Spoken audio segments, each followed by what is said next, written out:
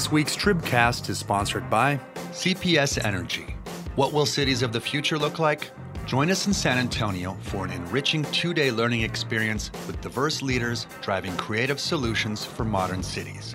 More at cityofthefuture.io. And the Raise Your Hand Texas Foundation is excited to present For the Future, a series of more than 40 candidate forums and town halls leading up to the 2020 primary election. Find an event near you at raiseyourhandtexas.org. Do I have to talk you into it? Do we have to make sense of it? Well, I've known you such a long time. Hello and welcome to the special pollster edition of the Texas Tribune Tribcast. This is Ross Ramsey. I'm joined this week by Josh Blank, Research Director for the Texas Politics Project at the University of Texas at Austin, Jim Henson, Head of the Texas Politics Project and Co-Director of the poll, and Darren Shaw, a government professor at UT Austin and the other Co-Director of the poll. As always, we'll be taking your questions via Facebook and Twitter, so send them our way using the hashtag Tribcast. So let's just dive right into this and just start with the presidential, Senate, and I guess impeachment folds into this as well, wherever you guys want to dive into this thing. How's the presidential race look? Ooh. President us. So many levels to deal with. Well, I guess let's maybe work chronologically from the primary forward. So as we've been doing, we've included a Democratic primary item here for those of you who are methodologically inclined. These are people who stated that they intended to participate in the Democratic primary. I swear I'm going to vote. Yeah, exactly. And we take them at their word. Scouts honor. Oh, wait. Yeah, and Too soon. Yeah, the thing I would say is interesting about this is, the field dates here. This is really diving deep. Were more controversial from the pollsters' perspective than they had been before because there's a little bit of a dilemma. Do you want to push back your survey until the period of early voting so that you're clear of the Iowa and New Hampshire and maybe get a cleaner shot at how those things affect Texans, or do you put them up front? And you run the risk of maybe overstating or understating somebody's support because we asked them before Iowa. Almost anything you do at this point is measuring an object in motion, though, right? Exactly. And the object in motion here I would submit is Joe Biden. And the question is whether Joe Biden has fallen off of a cliff and therefore our picture is him midway down the cliff, or whether, in fact, you think that whatever damage had occurred had already occurred, and so we're actually picking him up kind of where he is in a real sense. So, for those of you who haven't had an opportunity to look at the poll, we've got Bernie Sanders at 24%, Joe Biden at 22%, Elizabeth Warren at 15%, Michael Bloomberg at 10%, and Amy Klobuchar at 3%. I skipped over a couple candidates, so this obviously does not. Buttigieg was 7%. Yeah, Buttigieg was 7%. Right. 7%, Yeah. Sorry. He's just a mayor. He's short. Yeah, exactly. Well, I think, so there are a couple of questions. Is Biden, Biden at 22% is significantly lower than we've had him. I mean, I think we've had him in the high 20s. Yeah, he was at 23 last time. Oh, is he? Okay. He's been basically kind of flat. But I would also say, though, that in the past, we haven't pushed people on a preference. So when we say he's at 23, I think that's with a considerably higher number of undecideds or haven't thought enough about it. But do we really think that Biden's at 22% right now? Maybe not. So it looks like the objects in motion are Bernie Sanders on the way up, Biden seems at best flat, and Warren slipping a little bit. And then we've got a new guy on the screen who was not on the screen last time. Literally on the screen. Right. Yeah. Bloomberg wasn't a candidate last time we polled in October. Yeah, I mean, I think that's one of the really interesting things. It's obviously one of the interesting stories nationally right now. And even, from an academic sense, I mean, we've always known money helps. Money helps. This is an interesting edge case. I'll take the T-shirt for that. Money helps. So I mean, you have to be pretty interested in that, I think. And I think in this whole thing about motion, I mean, we've talked about it a lot. I mean, I think that the real questions about whether Biden was ever really on a cliff or whatever metaphor we want to use, right, or whether he's just been sort of exposed as never as strong as people thought he was going to be. Yeah, I really like that description of it, right? I mean, there's this idea that his Biden. Josh. Well, no, it's a really good one. I mean, there's been this question of, is this the signs of Biden collapsing and stuff? And it's sort of like, no, because he's been running in place since he started. And that's the thing, is it is more of exposure than collapse, because it's not as though his overall support has changed throughout the poll. And I think you're right. I mean, there's probably, if we were to have forced earlier, maybe we would see a little bit more of a decline in his support, but probably only a little bit. And, I think, the other piece of this is that this race is still, in some ways, I mean, it's going to get less and less fluid as more delegates get allotted, and the actual number of candidates that could claim the nomination starts to dwindle more and more. But I think, I still see the Bloomberg effect as kind of interesting in that, his ability to come in, spend a bunch of money, and instantly get about 10% of the electorate is to some degree, again, a factor of spending a ton of money, but it's also an effect of the fact that there are so many candidates and people are still not locked in. Well, that's the problem. I mean, I agree with Josh that you're going to continue to see flux nationally and across the states as people vote. There's not much time for flux in Texas. People are voting now. Right. And so the notion that, what's happening out in the rest of the country is going to dramatically influence Texas, I think time is not only running out, I think it's run out on that. And my suspicion is that Bloomberg is probably a little higher than this currently. And that's just given my sense of what the media environment has been in the wake of Iowa and New Hampshire. And it'll be interesting. I mean, it is a test case in the power of money to reach less engaged, less involved voters at a time when I agree with Josh that the commitment to any one candidate here is pretty, there's a lot of noise in the lines. Pretty contextual. And I do think that's different than in, say, South Carolina, where I think Biden actually has, I think people have sort of missed this a little bit. I think his commitment is not just a function of being Obama's vice president. I mean, I think he's actually had a presence in South Carolina. He did Fritz Holling's eulogy. He was good friends with Strom Thurmond. He's been there quite a few. I actually expect Biden to do That's a great campaign slogan. That's a good calling Joe card. Biden, good friends with Strom Thurmond. I say in an open primary, I don't think it hurts you in South Carolina. Yeah, fair enough. Right. Interesting. So we had three things kind of happen while we were in the field. We got out of the field right before New Hampshire. We had the Iowa caucuses while this was in the field. Kind of early in the field period, A debate where Klobuchar did remarkably well, and an impeachment thing. The Senate vote was... So it didn't look like, from what I saw, I didn't spend a lot of time on it, but it didn't look like the numbers changed significantly over the course of the poll while we were in the field. Yeah, there weren't clear signals. Right. I mean, it's not like we had a set of answers on the first day that were remarkably different from the last day. Well, there's a couple things going on in reference to a few of those. I mean, one, out of Iowa, there wasn't a clear signal, right? I mean, to the extent, we were in the field and then Iowa happened, that was something that we had.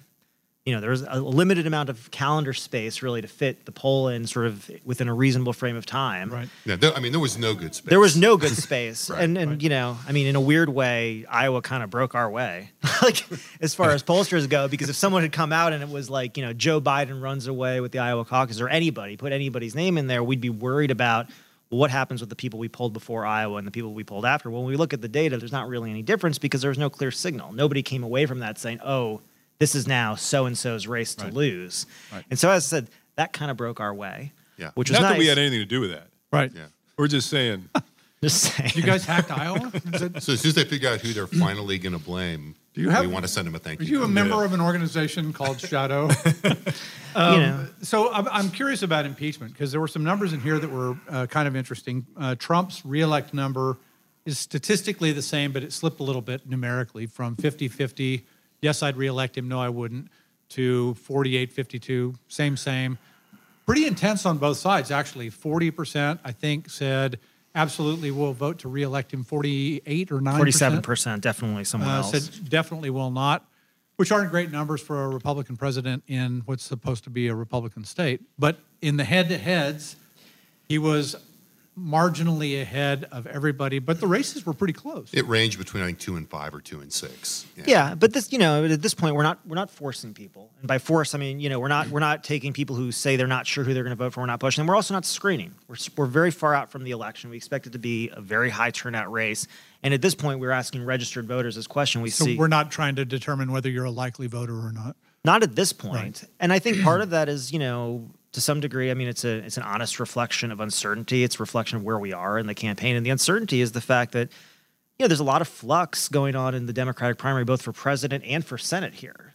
So before we can even start to begin to think about, how mobilized Democrats are going to be, how counter-mobilized Republicans might be against any Democratic candidates, it's hard to really push too far down that road because, I think looking at these numbers, you get very, very different combinations at the top of the ticket on the Democratic side. Right. There's two quick points, one technical, one substantive. The technical point is that the problem with the likely voter, first of all, in this day and age, if you agree to do a poll, our sense is you're probably a likely voter. But beyond that, if there is a bias with respect to who's engaged right now and who attitudinally would say, I'm interested, I'm involved, I'm committed to voting, and therefore would get through a likely voter screen, which tend to be these attitudinal questions, we think it's more likely that Democrats would be engaged and kind of focused on the race right now than Republicans. Now, actually, they're Because they have a race. Because they have a race. Right. And, Republicans. So if you go to a likely voter screen now, well, then in November when Republicans get engaged, you're all of a sudden Republicans get into the likely voter pool and you're like, aha, Trump is surging. Well,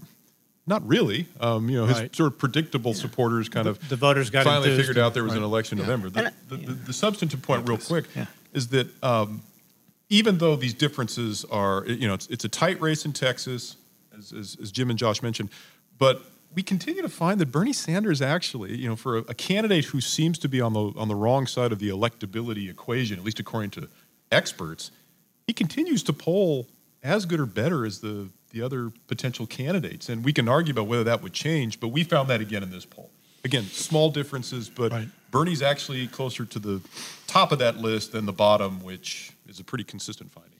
Yeah, and two things to sort of follow up on that. I think, one thing you're seeing in terms of the sort of to be, activated mobilization of Republicans, you see that in the reelect number, right? So for Democrats, the choice between am I definitely going to, vote to reelect Donald Trump, am I definitely going to vote for someone else? Well, they know they're voting against Donald Trump. So that's where you get to the 47%, no problem.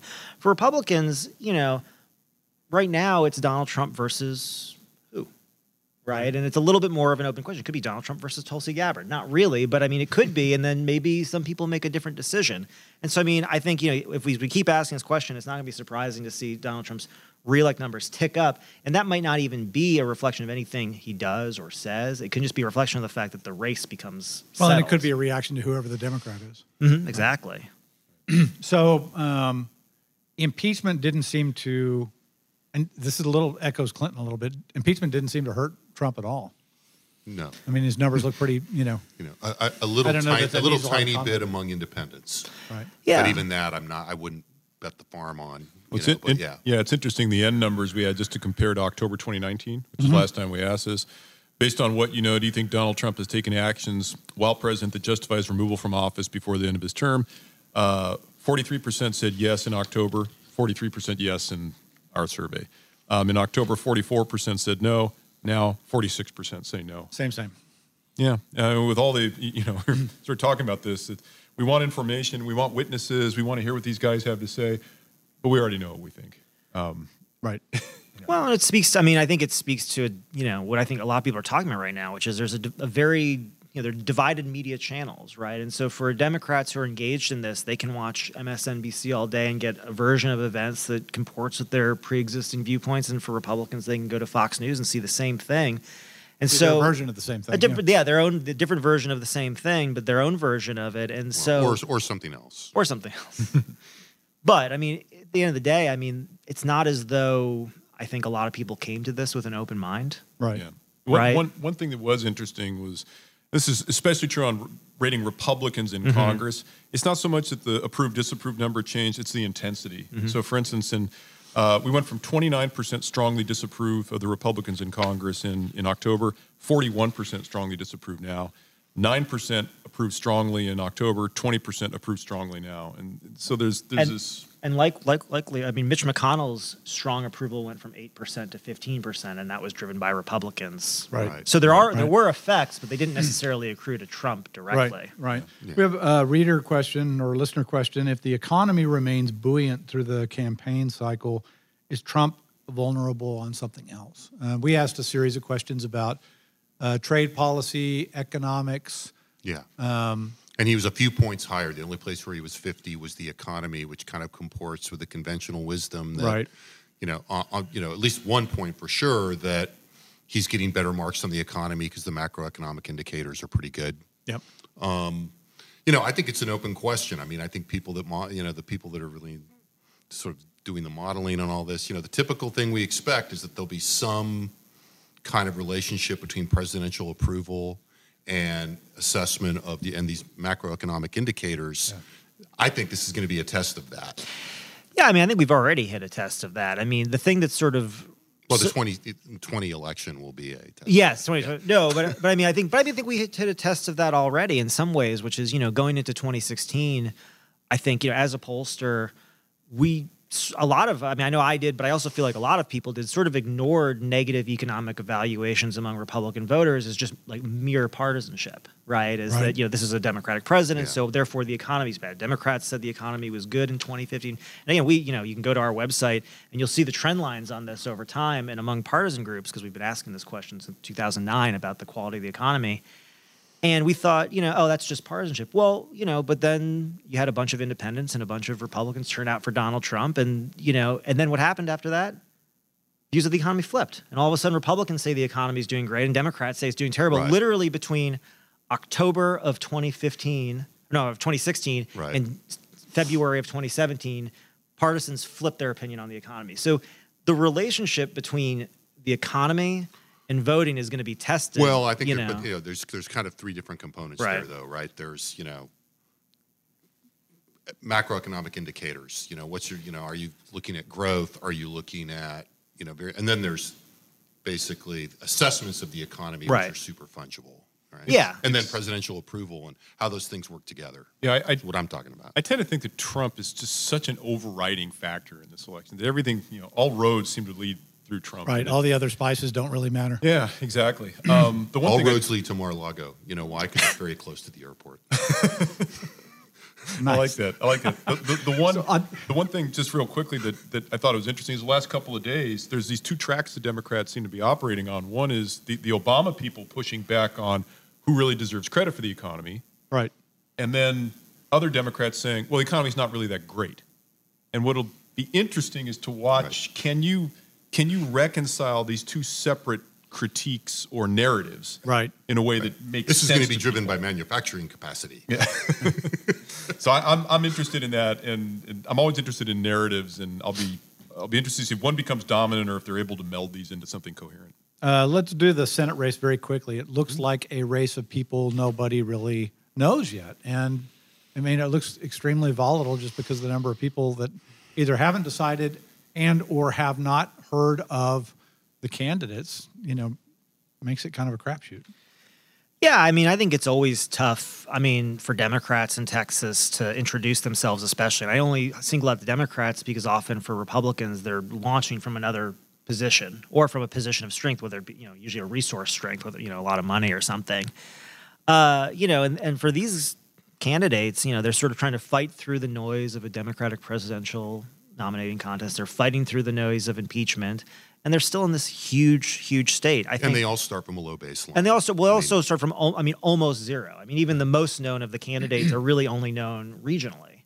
And so, I think that's, really challenging. The one thing I think about this poll that's a little bit, I think one thing in this poll is, going into this, I wasn't sure about who to expect necessarily in the runoff. Hager was a good bet, just simply because of the DCCC endorsement and all the money she's raising. She's probably going to advertise more. Right, and she is. And so there was that possibility, but I sort of wasn't sure about, whether the regional appeals of like a Royce West in Dallas, Fort Worth potentially, or Amanda Edwards in Houston would maybe be able to overcome that sort of just resource advantage. But I think like in this poll, I'd be surprised if she's not at least one of the two runoff candidates, just not only because of her numbers here being about twice as much as the second place candidate, but when you start to look at the top presidential candidates' supporters and see who they would support in the Senate race, she's usually the plurality candidate amongst all the top getting Democratic presidential candidates. So I think if you think about the people coming out and choosing, something has worked for her. Because I was looking. Not that I would bank a lot on this, but I was looking just for the hell of it at the Google Trends data last night for the 4 hours going up to the end of the debate. Mm-hmm. And she had much higher peaks than everyone else by just eyeballing it by a pretty noticeable amount. Now, I wouldn't, make policy based on that or bet on that. But, in the context of all what you're talking about, I think it's a thing. She probably has the best chance of being the candidate outside of Texas who people have heard of, because she was sort of a national story, not the national story, but a national story during the last cycle. Yeah. So before our next topic, we've got a couple more TribCast sponsors to thank. A new partnership between the Michael and Susan Dell Foundation and UT Austin will provide support to thousands of UT students with financial need. More at utforme.utexas.edu. And the Bankers Association represents about 500 banks across Texas. Learn why Texas banks are the heart of the community at texasbankers.com. There was a lot in here about immigration and border security, which I guess we could start with as continuing to be the most important problem cited by Texas voters facing the state. This is the same record that we've been playing for for 10 years, right? Yeah, right. I mean, across the scope of this poll, which we have been doing for 12 years, 13 10. years? Well, 10. Yeah, 10 years. And we started essentially at the height or the low water mark of the recession. And one of the first things the three of us commented on, four of us actually, was the economy and jobs at that point was basically on par with immigration and border security as the most important issue facing the state of Texas. And what's happened in the 10 years since then is that the economy and jobs has faded and border security and immigration remains this really kind of powerful issue.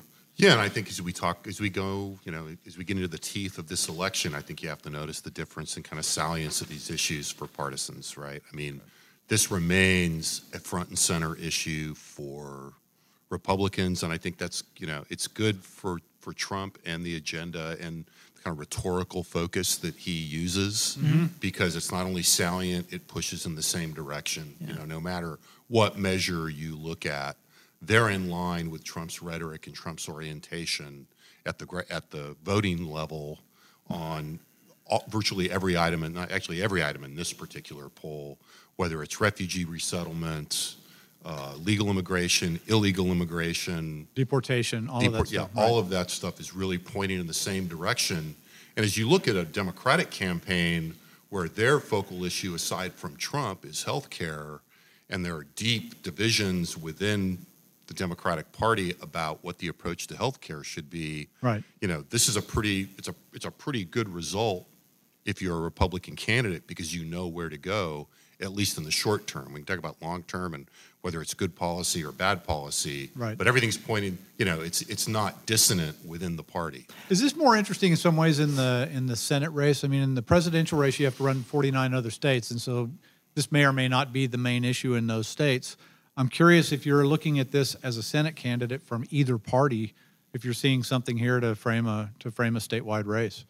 It's a federal race. It's the same issues. I think, honestly, to tie this back, I was going to try to actually tie this back to the elections, too. First, I think about the presidential contest in the sense that, those sort of small gaps between Trump and the potential Democratic candidates. I think this is a good sort of example of why those are probably pretty conservative estimates in some ways in terms of his lead.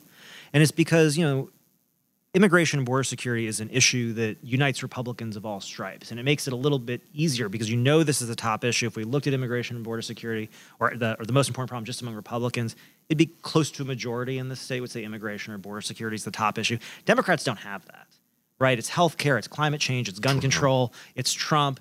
And then there's differences within about, how far to go on those issues and the relative salience of each. And so that's sort of the difficulty the Democrats face. For Republicans, it's a little bit easier.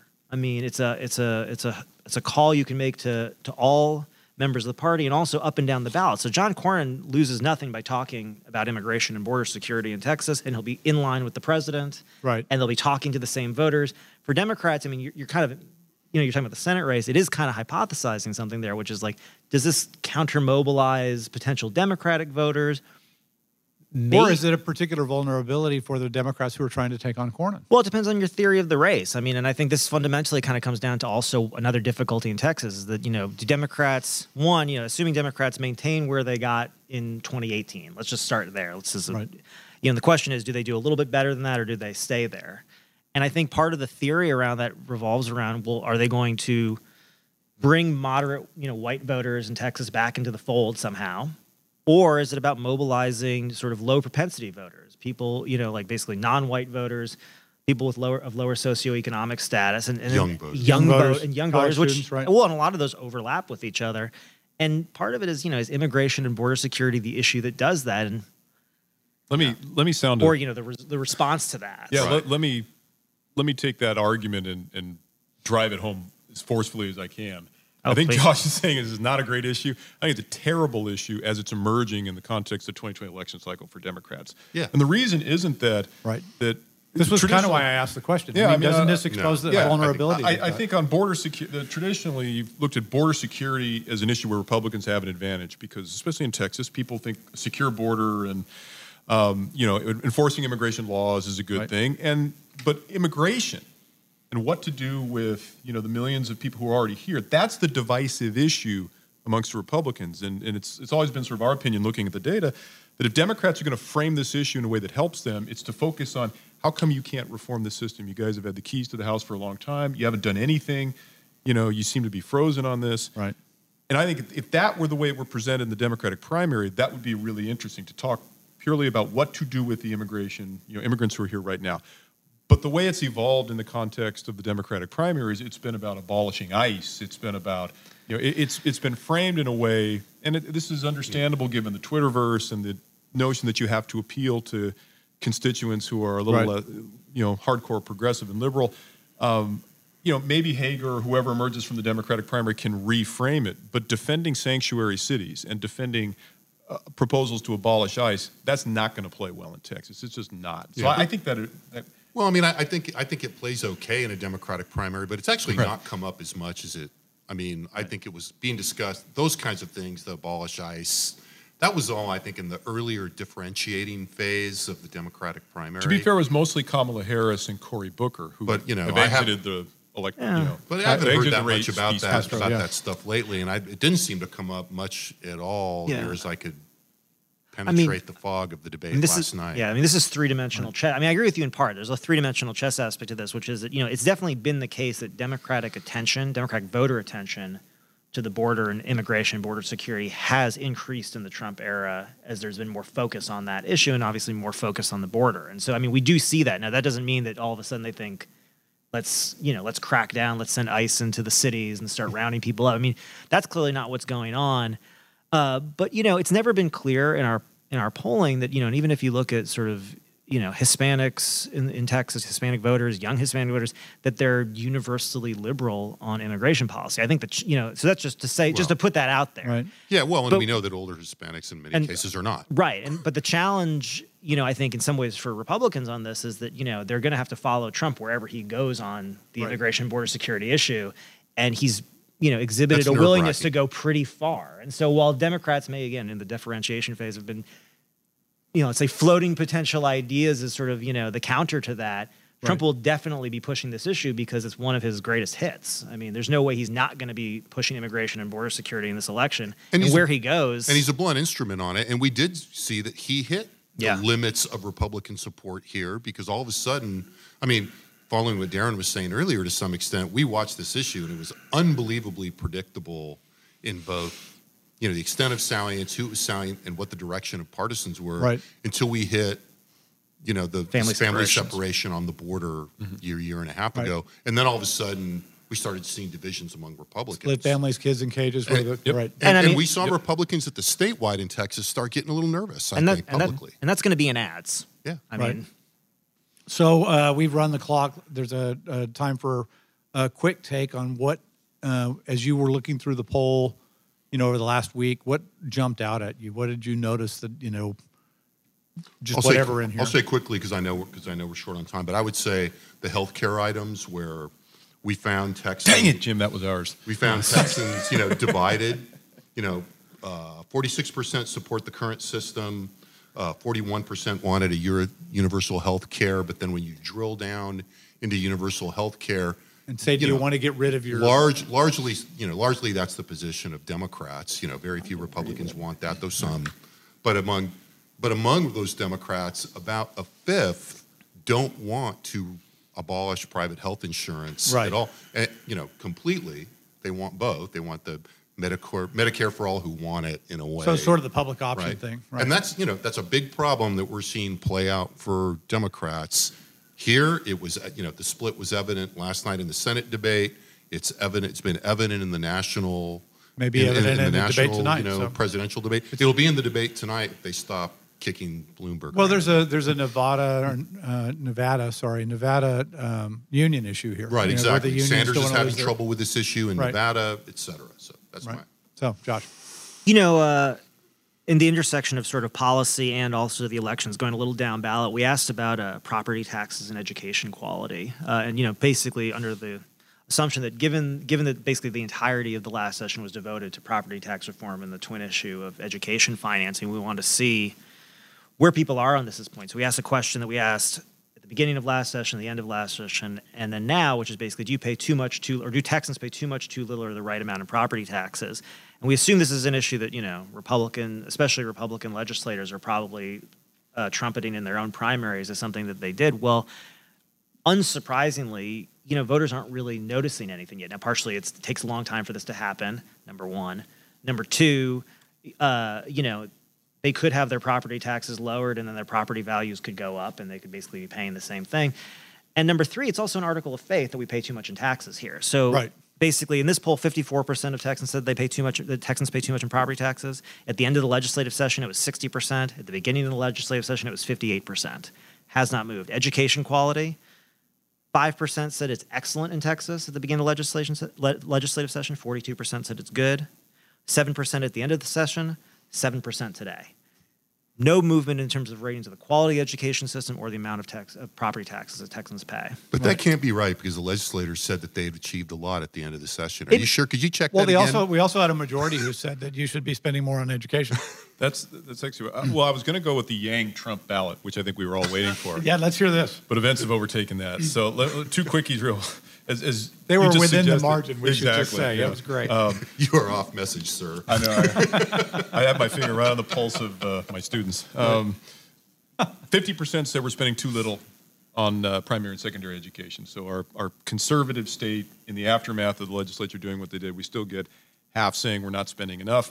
And then on the ballot side of things, after we asked the Democratic primary stuff and the head-to-heads, Trump versus all the field, the last thing we asked is about voting in the congressional race. And we got very early, et cetera. 46% said Democrat, 43% Republican. The fact that, of course, it's margin of error, of course it will move around, but the generic Democratic congressional candidate being that competitive is something that's got to really concern Republican strategists moving forward, I think. There's somebody out there whose initials I won't include that will say, hey, there's too many Democrats in the sample. What do you say to that?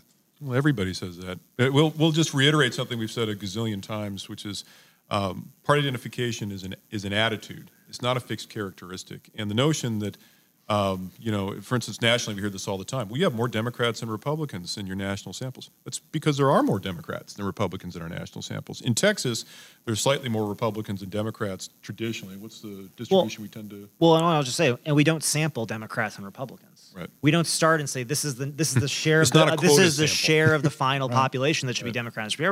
We actually say, okay, here's what registered voters look like in terms of age, race, these other characteristics, and then they're going to come in and they're going to tell us, because it's an attitude, how they identify, and then we see what happens. And so, Okay, I got one that's very, very quick. We stick in information questions at the end of the poll, and one of them was, whose armed forces won the Battle of the Alamo? 10% said, I don't know. 6% said the United States of America, which was not a participant in that particular battle. 28% thought the Texans won it, even though they were all killed. And 56% correctly said Mexico. a majority. Well, when you said one, Ross, what did you mean by that, really? Lived to tell the tale. That's all the time we have, thank God. Thanks to Spoon for our theme music and to CPS Energy, Raise Your Hand Texas, the University of Texas at Austin, and the Texas Bankers Association, our sponsors this week. On behalf of Josh, Jim, Darren, and our producers, Michael, Ray, and Megan, this is Ross. Thanks for listening. Do I have to talk you